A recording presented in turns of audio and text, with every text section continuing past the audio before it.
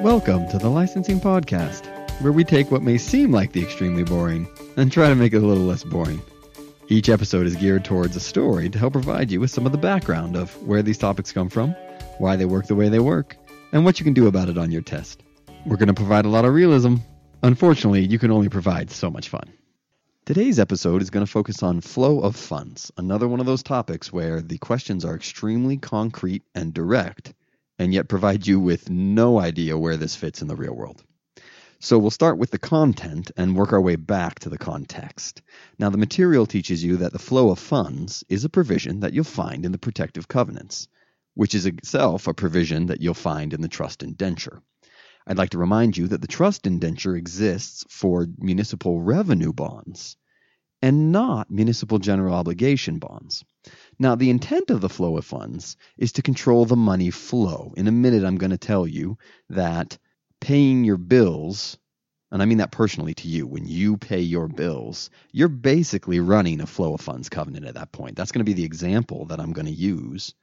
So the real question becomes, why would our bondholders require our issuers to specify exactly how they spend their money, especially in view of the fact that revenue bonds do this, but general obligation bonds do not? So going back to some of the word associations that you see in the book, you'll notice that a revenue bond has a trust indenture, but a general obligation bond does not. So I'm going to pause for 1 second. I know that silence on the radio doesn't make a ton of sense, but think about that for a second. Why would the revenue bond want a document that is specifically designed to protect the bondholder from the issuer, whereas the general obligation bond would not need that? Hopefully you actually went a little cynical with this one, because I think that's actually the better way to think about it. The real answer here is revenue bonds involve money, and as I'm sure we've all realized by now, money has a tendency to corrupt people in weird ways, right? So whenever there's money on the table, we get a little more concerned, and we want a little more protection. So we get these legal documents. You'll see in the new issue space that when the syndicate goes to pay each other, they write it down in a formal agreement. The odd thing then really becomes that general obligation bond. Why doesn't the general obligation bond have a trust indenture? And hopefully you hear again the reality of, oh yeah, general obligation bonds don't make money. That's not a revenue stream based project. And even more so on top of that, who pulls the trigger on general obligation bonds? Who's the person who makes decisions about how we use general obligation bonds? Well, you could say, it's the city council or it's the mayor if she so chooses. But at the same time, in a roundabout way, it's really you. You're the voter. And remember, those general obligation bonds had to be voted on? Surely you would not be so apathetic in the political process that you wouldn't go not vote. Surely if you did go vote, you wouldn't be so apathetic as to vote in crooks and robbers into your mayor positions and governor positions. Obviously, on a national level, we would never let congressional service levels to get down to 8 and 9% approval ratings. We would be more morally strong than that and vote those crooks out of office if that were to happen, right? And that's why the general obligation bonds are supposed to be regulated by you, the voter. So we don't need as many legal documents. Whereas our revenue bonds, they're just decided at the city council level because the bond should be self-supporting. And hence, the revenue bond needs more regulation, specifically a trust indenture. One of the things I just told you we worry about the most is that money payment flow, right? So inside the trust indenture is a document called the flow of funds, which specifies exactly how you have to pay out the money. That's where it fits. Now, what does it do? Well, as I said, it pays out the money. I want you to think about yourself for a second. You're working, you're getting paychecks. What do you do with those paychecks? If you're like most people, what tends to happen is the paycheck goes into some kind of checking account. And from the checking account, you then write a lot of checks. You write a check for your water bill, you write a check for your rent, you quote unquote pay the bills in the very formal sense of the word, right? But you paid the bills from your checking account, whereupon you put the revenues, your paycheck, in first. So revenues went into checking account and then bills got paid out of checking account. That's what flow of funds is. The flow of funds provision tells you what steps you take when you pay the money. So I own a corporation, or in this case, I'm running a city municipal. So let's keep with that example. So I'm running a city municipal project like the zoo, And this is how I pay the bills. Step one, I take all the revenues from the tickets for selling that zoo, and I put it in the revenue fund. Bucket number one is called the revenue fund because it's where all the revenues go. And from the revenues, I start to pay the bills. So the first bill that I pay is, I should probably keep the lights on, and I should probably keep the water flowing, and that nice old lady at the front who takes the tickets for you guys, I should probably pay her salary. Operations and maintenance.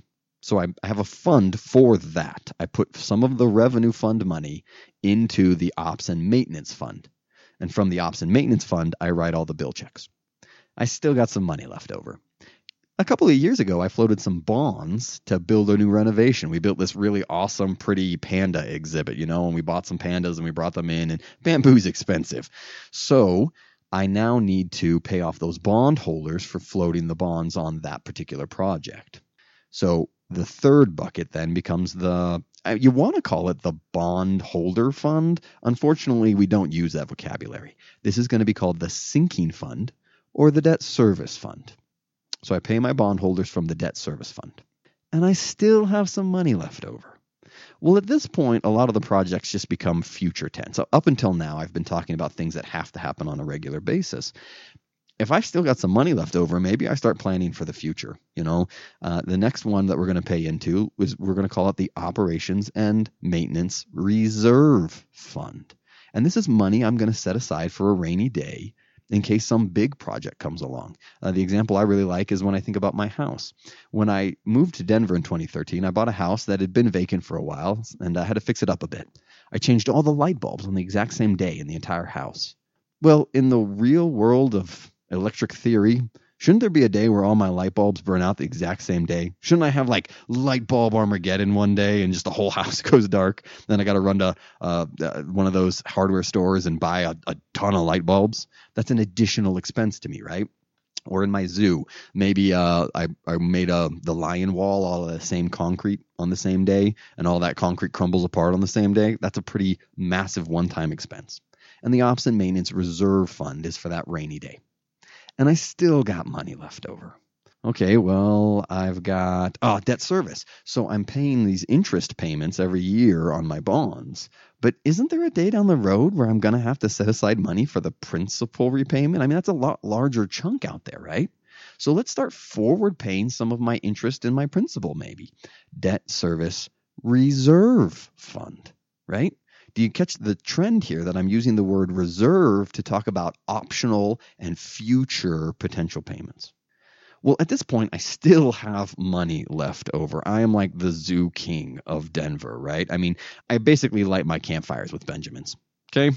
And I'm tired of throwing all this money in all these different places. So I just dump all of my money in this remainder fund called the surplus fund, all right? The surplus fund. So that's my stack rank. Revenue fund, ops and maintenance, debt service, ops and maintenance reserve, debt service reserve, and then surplus. The nice thing about that is it's going to change a little bit depending on the question, but the change always follows some very general trends. So let's review those trends right now. Trend number one, the revenue fund always comes first. The revenue fund is always at the top of the list. Trend number two, the surplus fund is always going to come last. The surplus fund is at the bottom of the list. And then trend number three, the word reserve always means optional or later or down the road. You're always going to pay your today funds before you pay your reserve funds. Now, the trickier questions could put you in a scenario where you're paying ops and maintenance and then ops and maintenance reserve and then debt service. I mean, technically that's a thing, but you'll notice that you're never going to pay ops and maintenance reserve before you pay ops and maintenance proper. So reserve means later. The last thing that we want to keep track of then is flow of funds have to be segregated into either a net pledge or a gross pledge. And I'll just really quickly hit on that. The name of the pledge tells you what money you use to pay your bond holders.